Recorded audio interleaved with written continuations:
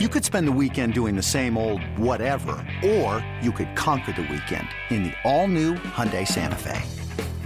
Visit HyundaiUSA.com for more details. Hyundai, there's joy in every journey.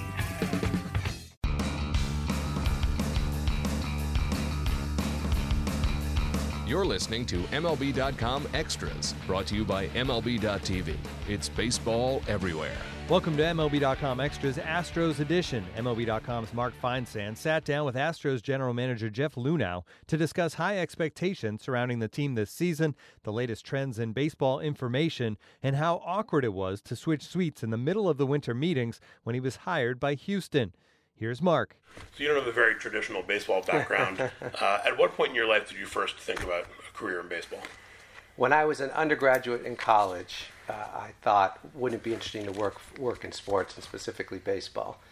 I wrote one letter to Peter O'Malley because he had gone to the same university that I was attending and never heard back, and I didn't really expect to hear back.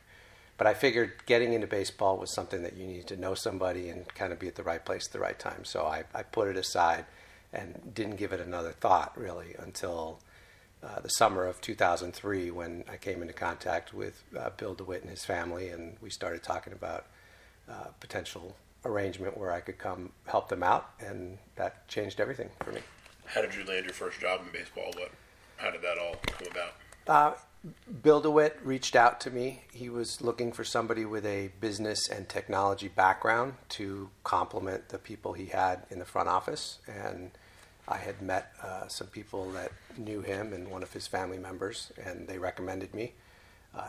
I clearly, throughout my life, I've always had a passion for baseball and an interest in it, and knew a lot about players and the business side of it and all of that, but I really never thought I'd work in the industry. And then met Bill and had a few conversations, and he asked me to come on board, and I accepted.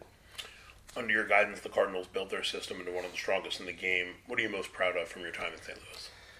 The 2011 World Series, followed by the continued success after I left there in 12 and 13 and 14 with a lot of the young players that had been drafted and developed through the programs that I was overseeing during my time there.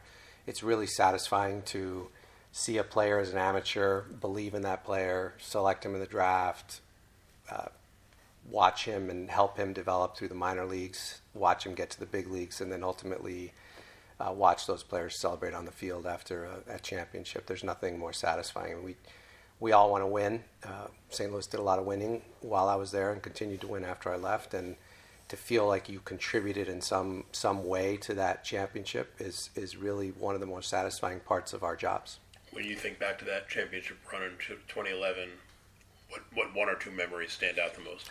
Clearly, Game 6 against the Rangers. I was like everybody thinking, okay, well, this was a great season. It's not going to end the way we want it to.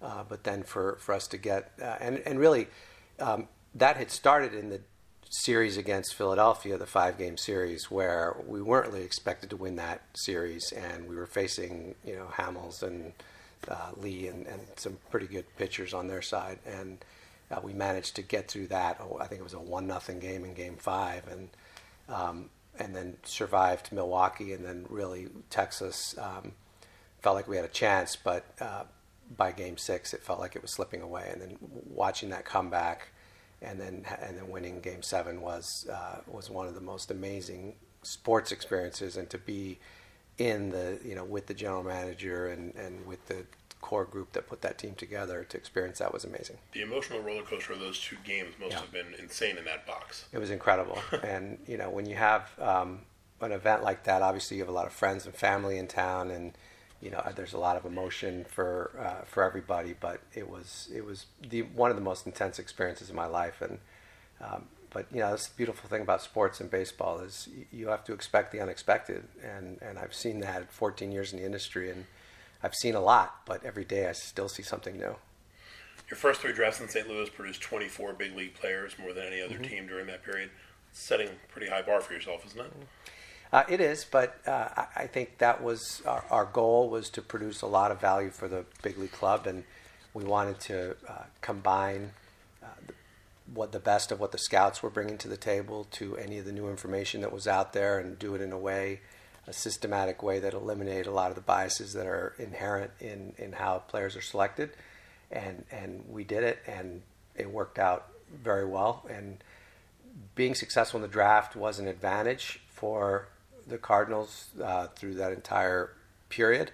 A lot of the advantage has dissipated for a lot of clubs because right now there are really good scouting departments across the industry that have great scouts and also are using a lot of the additional information that only a subset of teams were using back then.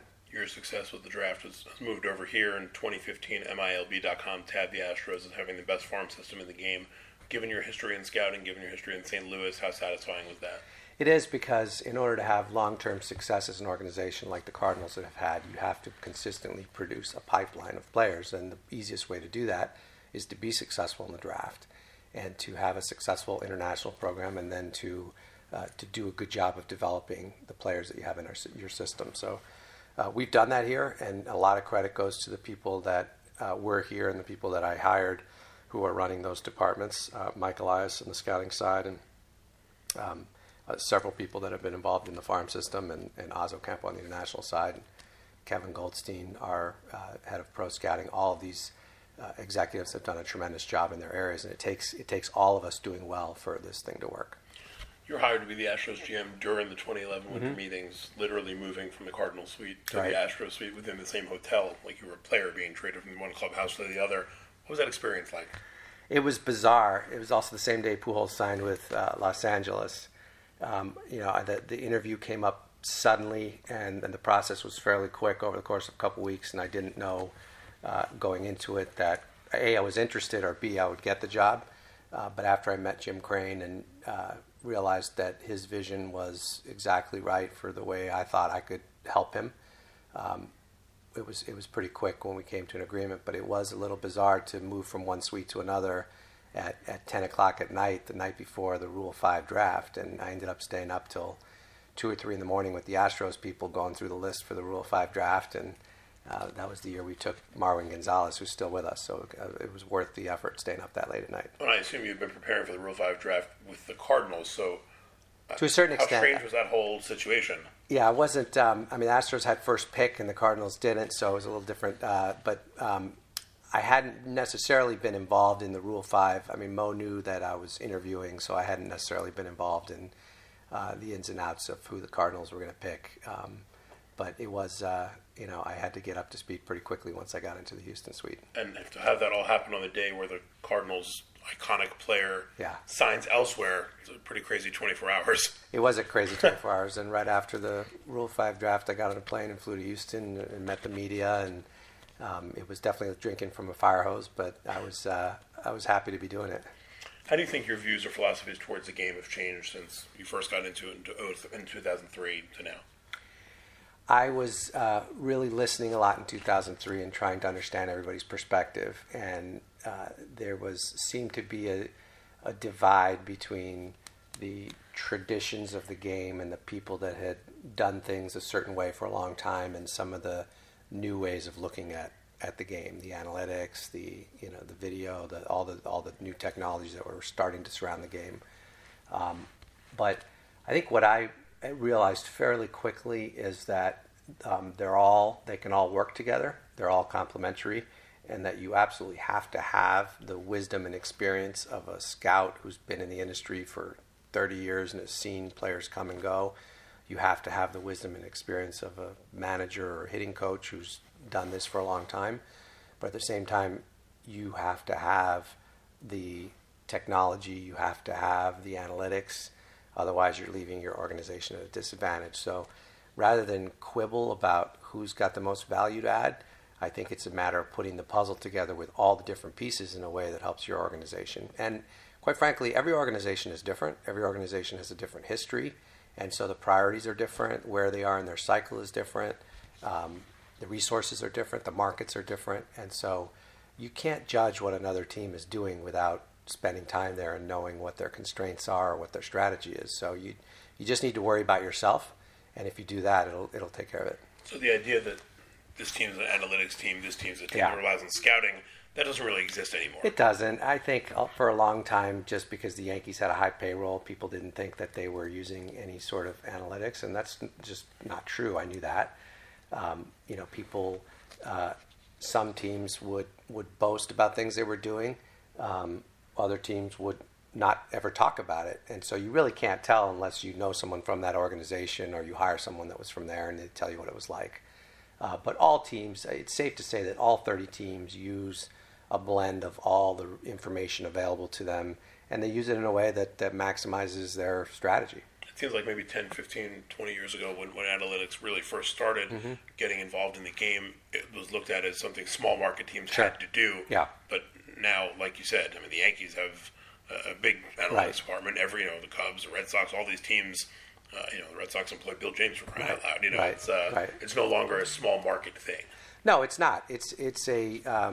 It's a part of doing business that's necessary, and if you don't, for example, if you didn't have any scouts, you'd be at a huge disadvantage. At this point, if you don't have analytic department, you're at a huge disadvantage. I think the Marlins installed theirs about a year ago, and I think they were the last team to have done so. So, the fact that it's now league-wide certainly shows the importance of it. Absolutely. You, unlike a lot of baseball executives, you had a career beforehand. What executives from other areas of industry have been big influence upon you in your career? I had 3 careers before I got to baseball. One was as an engineer, and that taught me to think scientifically, think about life and outcomes and probabilities and all of the things that are important to a scientific approach to the world. After that, I went to business school and had a career as a management consultant, and that really taught me problem solving. As a management consultant, you work for big companies working on their most important problems, and you're usually having to get up to speed on their industry, on their situation. And so having to go up a learning curve quickly and try and add value and solve problems for people in their industry, that's a very challenging thing to do. And I did that for 6 years, and that helped me with my transition into baseball. My final career was as an entrepreneur. And as an entrepreneur, you're starting with very little resources. You're building something from scratch. You're getting it funded. You're creating a business. You're hiring people. All of those skills helped me because I essentially started a business within the Cardinals of the analytic group and trying to integrate everything across player development and scouting. So, and the final piece was that I grew up internationally, so I speak Spanish and understand the culture. And in our game today, Latin America is such an important part of talent and development that that has very much helped me. So, I look back, even though I didn't intend to end up in baseball, all aspects of my life, from childhood in Mexico to the 3 different careers I had, assisted me in very different ways and unique ways, and allowed me to have more of a balanced perspective. Are there any executives from any of those other businesses that specifically influenced you through the years? I've met a lot of CEOs and board members and people that started companies. Guys like Jack Welch, who wrote books about people management. I think that was probably one of the most influential people that I came across, understanding that managing talent is one of the key success factors for any organization, whether it's GE or GM or the Cardinals or Astros. If you hire the right people, we're a people business. If you hire the right people, you might have the greatest ideas, but if you don't hire the right people to execute the vision, you're not going to get anything done. You were quoted in 2015 as saying, quote, "You don't want to be stubborn, you want to accept new information and feedback." Do you think that's easier for you than it is for somebody who spent their entire life in a baseball culture? I do think so. We tend to, as humans, have confirmation bias where we see information, and if it agrees with what we believe, we accept the information. And people do this in politics. People do this in all aspects of life. Because I was trained in a different way as an engineer and then as a consultant, I tend to look for information that conflicts with my beliefs and at least give it a little bit of time to consider it. It's a hard thing to do over and over again because you do end up having a set of beliefs, and then it's human nature. But I do try and do it. I try and force myself to do it, and I try and surround myself with people that are going to challenge the conventional thinking. Even if the conventional thinking is supposedly modern and advanced, I want people that will challenge it. And a lot of the people that I've learned the most from in this industry have been the lifelong, George Kissel, the one of the greatest player development coaches of all time. A lot of the scouts that I knew in St. Louis that have been there a long time, a lot of the people here in Houston that have been here a long time, the dialogue with them about why they do things the way they do, sometimes I'm wrong and I don't appreciate their perspective, and having that dialogue allows both of us to get better. Your front office includes people that have worked everywhere, from baseball prospectus to NASA. How important was it for you to have people with so many different backgrounds in your front office? It's important. Diversity is important, not only ethnic diversity, racial diversity, gender diversity, but I think diversity of thought is super important, and we have we really check a lot of those boxes. I mean, Oz Ocampo is Filipino. He went to Georgetown. Speaks Spanish, and he has a very unique way of thinking, but he's in the trenches in Dominican and Venezuela, and is able to communicate with the players and the players' families. Mike Elias, went to Yale and was a pitcher there. He had a chance to go to law school. I convinced him not to and stay in baseball. Sig worked at NASA. Kevin Goldstein was a writer. And you combine all of these different individuals. Bill Furcus was, an MBA who was working in the medical products area. Brandon Taubman was an investment banker. I mean, all of our guys have different perspectives. The one thing that unifies all of us is that we all have a passion for baseball, and we have a desire to win and do it in a way that's going to keep us successful for a long period of time. But the culture that we've tried to set is very much collaborative, collegial, but at the same time challenging each other. And if you don't agree with an idea, let's have the discussion. The facts are ultimately going to win the day, but go get your facts and let's have this discussion, and let's compare facts and figure out what we think is the right answer. As you mentioned before, we've seen every team in baseball add an analytics department to the front office at some point in recent years. What do you think will be the next new wave as teams look to gain that next competitive advantage? I have some ideas, but unfortunately I can't share them. Well, that makes sense. Because that's part of the competitive advantage. In our industry, because it's a zero-sum game, there are things that are going to benefit the entire industry, and I think we're all in collaboration on those types of things, like the World Baseball Classic, having great facilities like all these spring training facilities, having easier travel. All of those things benefit everybody. But when a team discovers something that they think is a competitive advantage, their gain comes at someone else's expense. And so I think we all closely guard our secrets and the things that we're working on, so that it doesn't become like the analytics revolution where teams, 5 or 6 teams have a great advantage over a period of a decade, but then that advantage dissipates once everybody else catches up. So I think there's some natural areas that teams are going to all look into. Injury prevention is one that we're going to continue to struggle with as an industry, especially on the pitcher side.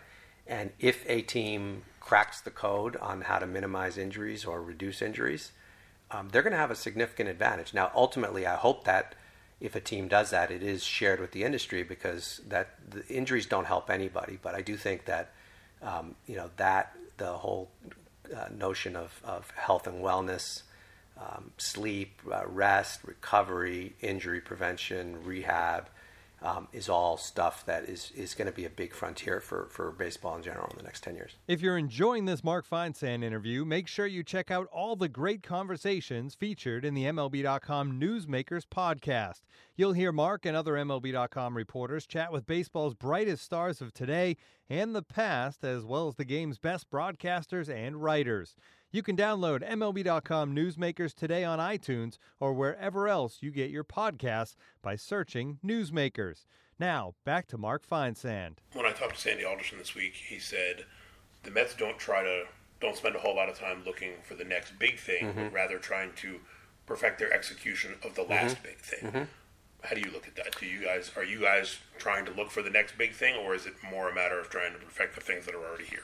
We're trying to do both. We really want to be excellent at executing our strategy. And like I said, our strategy is going to be different than the other 29 clubs because of where we are and who we are. But at the same time, I challenge all of our executives to think about what the world's going to look like 5 years from now. And as a result of that thought exercise, what can we be doing today to prepare ourselves for that world? Because you don't want to be the last one to jump on board if something's working. You want to be maybe not the first, but you want to be in that first group so you can take advantage of it. MLB StatCast has made some metrics more public to the baseball world over the past couple of years. How do you view them, and do you think that it's changed the way that fans and maybe even some clubs look at the game? I think it's great for the fans. I really do.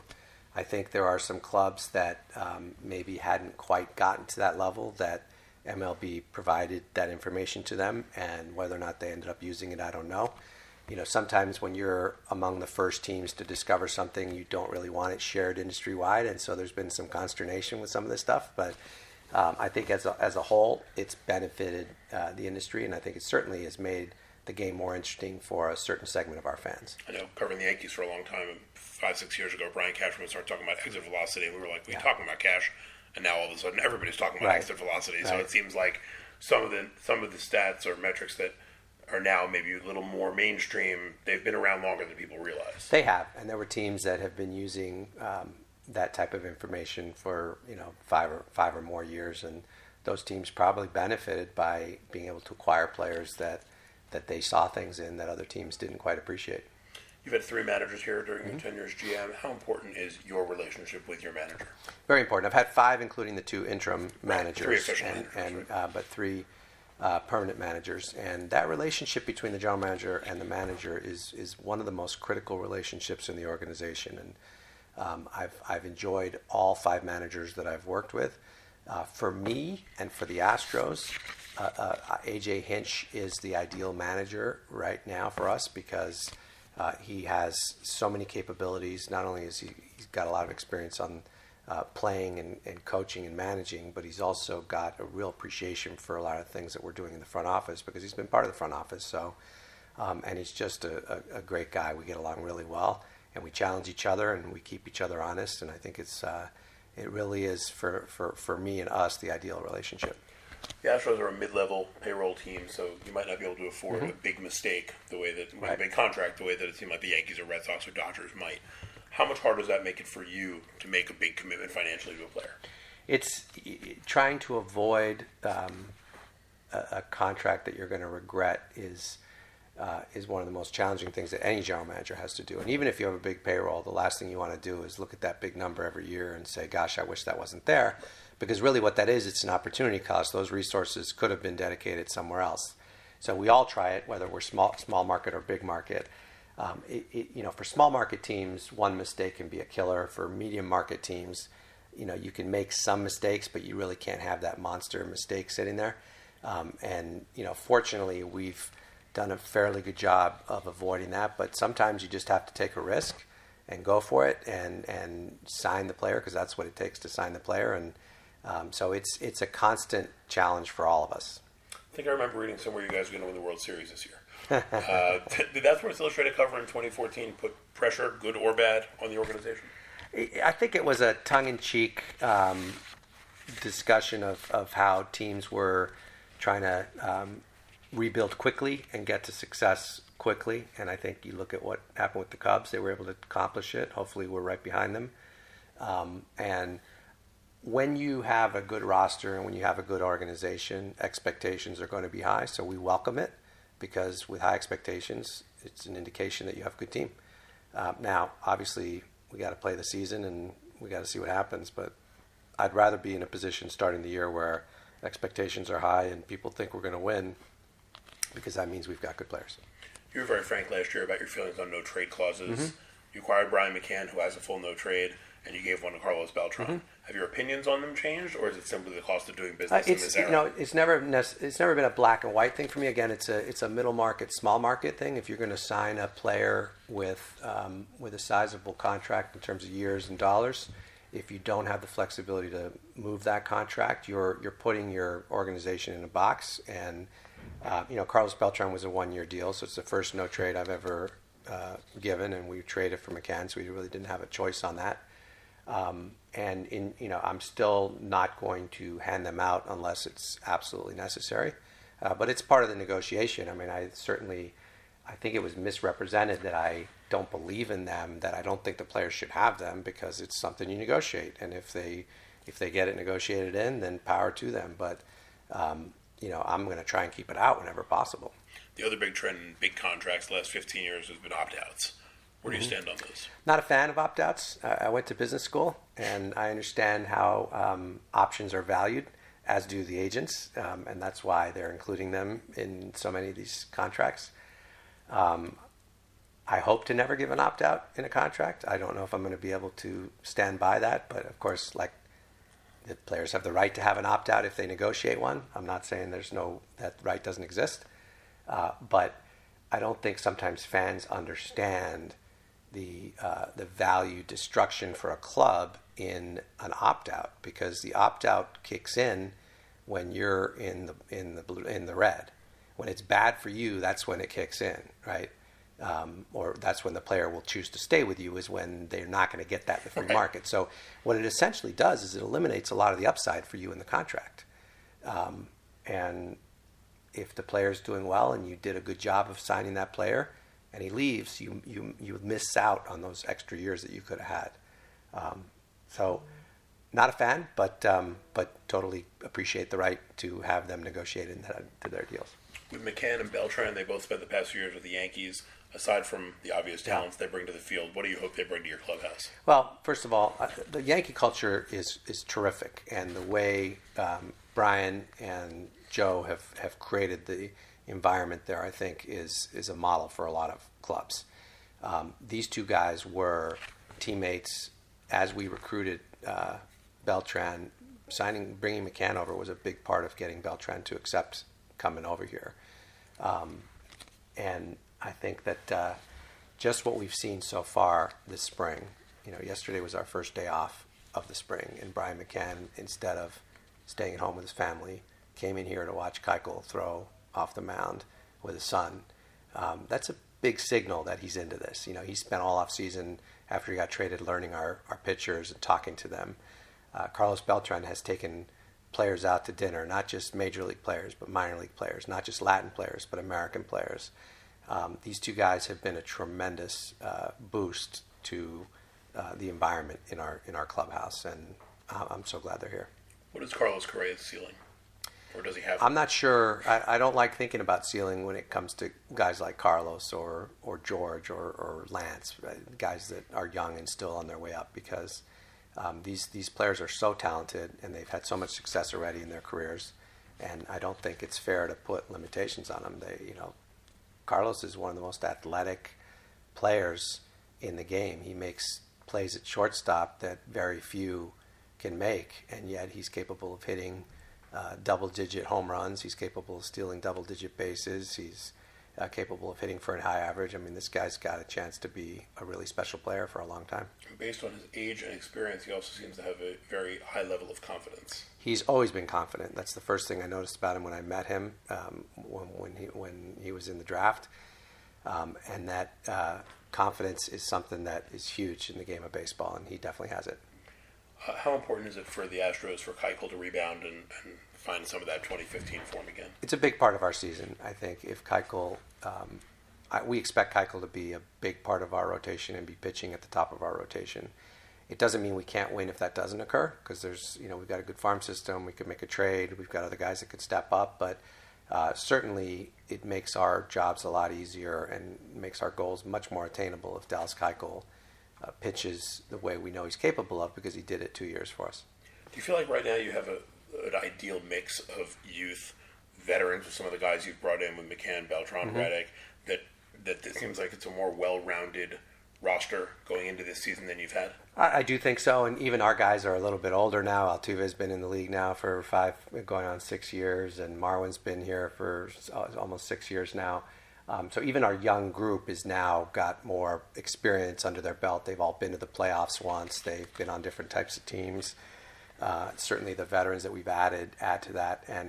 But you want to be young enough where your team is athletic and good defense and can run a lot. And so it's the older your team gets, usually you play a different style of baseball. So we're still able to play young man's baseball, but have the wisdom and experience of some of the veterans. What's it been like for you to watch Altuve blossom into this superstar over the past few years?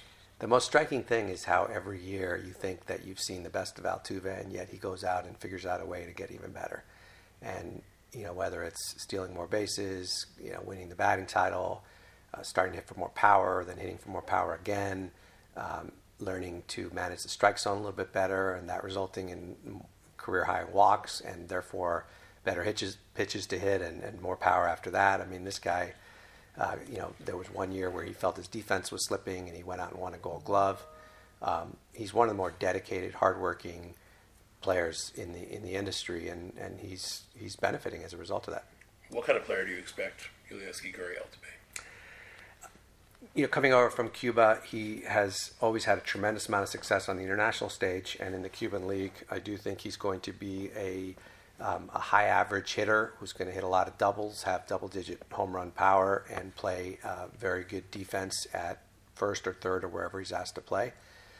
He does make good decisions. He has good ball-to-bat skills, and he drives the ball on a line drive a lot, and I think he's going to come up with a lot of key hits for us over the next few years. What did it mean to you to get the Astros back to the postseason for the first time in a decade? It was huge. We were hoping to be a good team that year and maybe be 500 and compete for the wild card, but to win the wild card and take Kansas City to 5, who ultimately won the World Series, it woke up our fan base, and I think we knew we were capable of it. Maybe we were expecting it the year after, but it was important because Houston is a great sports town, and it's been a long time since the 04-05 years when Houston was one of the best teams in baseball. And I think that now our fans are reacting. They're excited. They're coming to the games. They're expecting to see a good product. And they're really happy that we have good players that they can connect with, like Correa and Springer and Altuve and Keuchel. What's been your best moment as GM? I'd have to say winning that wild card game in New York and the feeling of satisfaction knowing that we were going to go on in the playoffs, and just being so happy for AJ and the players and all the hard work that our staff has put in. But hopefully that answer changes next year. Worst moment? I would say the summer of 2014 when we had several things happen that summer that were not good for public relations reasons. We were coming off of a bad year. There's a lot of stories that weren't flattering. And anytime you're going through a transition like this, there's going to be a period where you feel like, okay, it's been long enough. We've been losing long enough. We've had enough bad news. When's the good news going to start? And that was probably the low point. But fortunately, Jim and I both had the same attitude that let's just keep working towards our goal. When we start winning, all this stuff's going to turn around, and it happened. How emotional was it for you last year when you guys had that 2-game exhibition series in Mexico City? It's great. Whenever you can go back to your hometown, I invited people from my high school. There were about 20 or 30 of my classmates, and we're all getting to be 50 years old now, so it's been a while since we were in school together. But to have them all come out and celebrate this, and to play in Mexico City, I visited my brother and my dad lived there, and I visited them, and it was just really a dream country. I never thought I would be a GM of a baseball team playing in my hometown. With the season a few weeks away still, what would you say right now is the Astros' biggest strength and biggest question mark? Our biggest strength is our lineup and the balance of the lineup and the depth of the lineup. Biggest question mark is always going to be health and stability of the pitching staff. I do believe we've got the arms to win a division and win a championship. But exactly who's going to pitch where and how well they're going to pitch and hopefully how much they're going to pitch, I mean, those questions still need to be answered. But I think we're in a really good spot.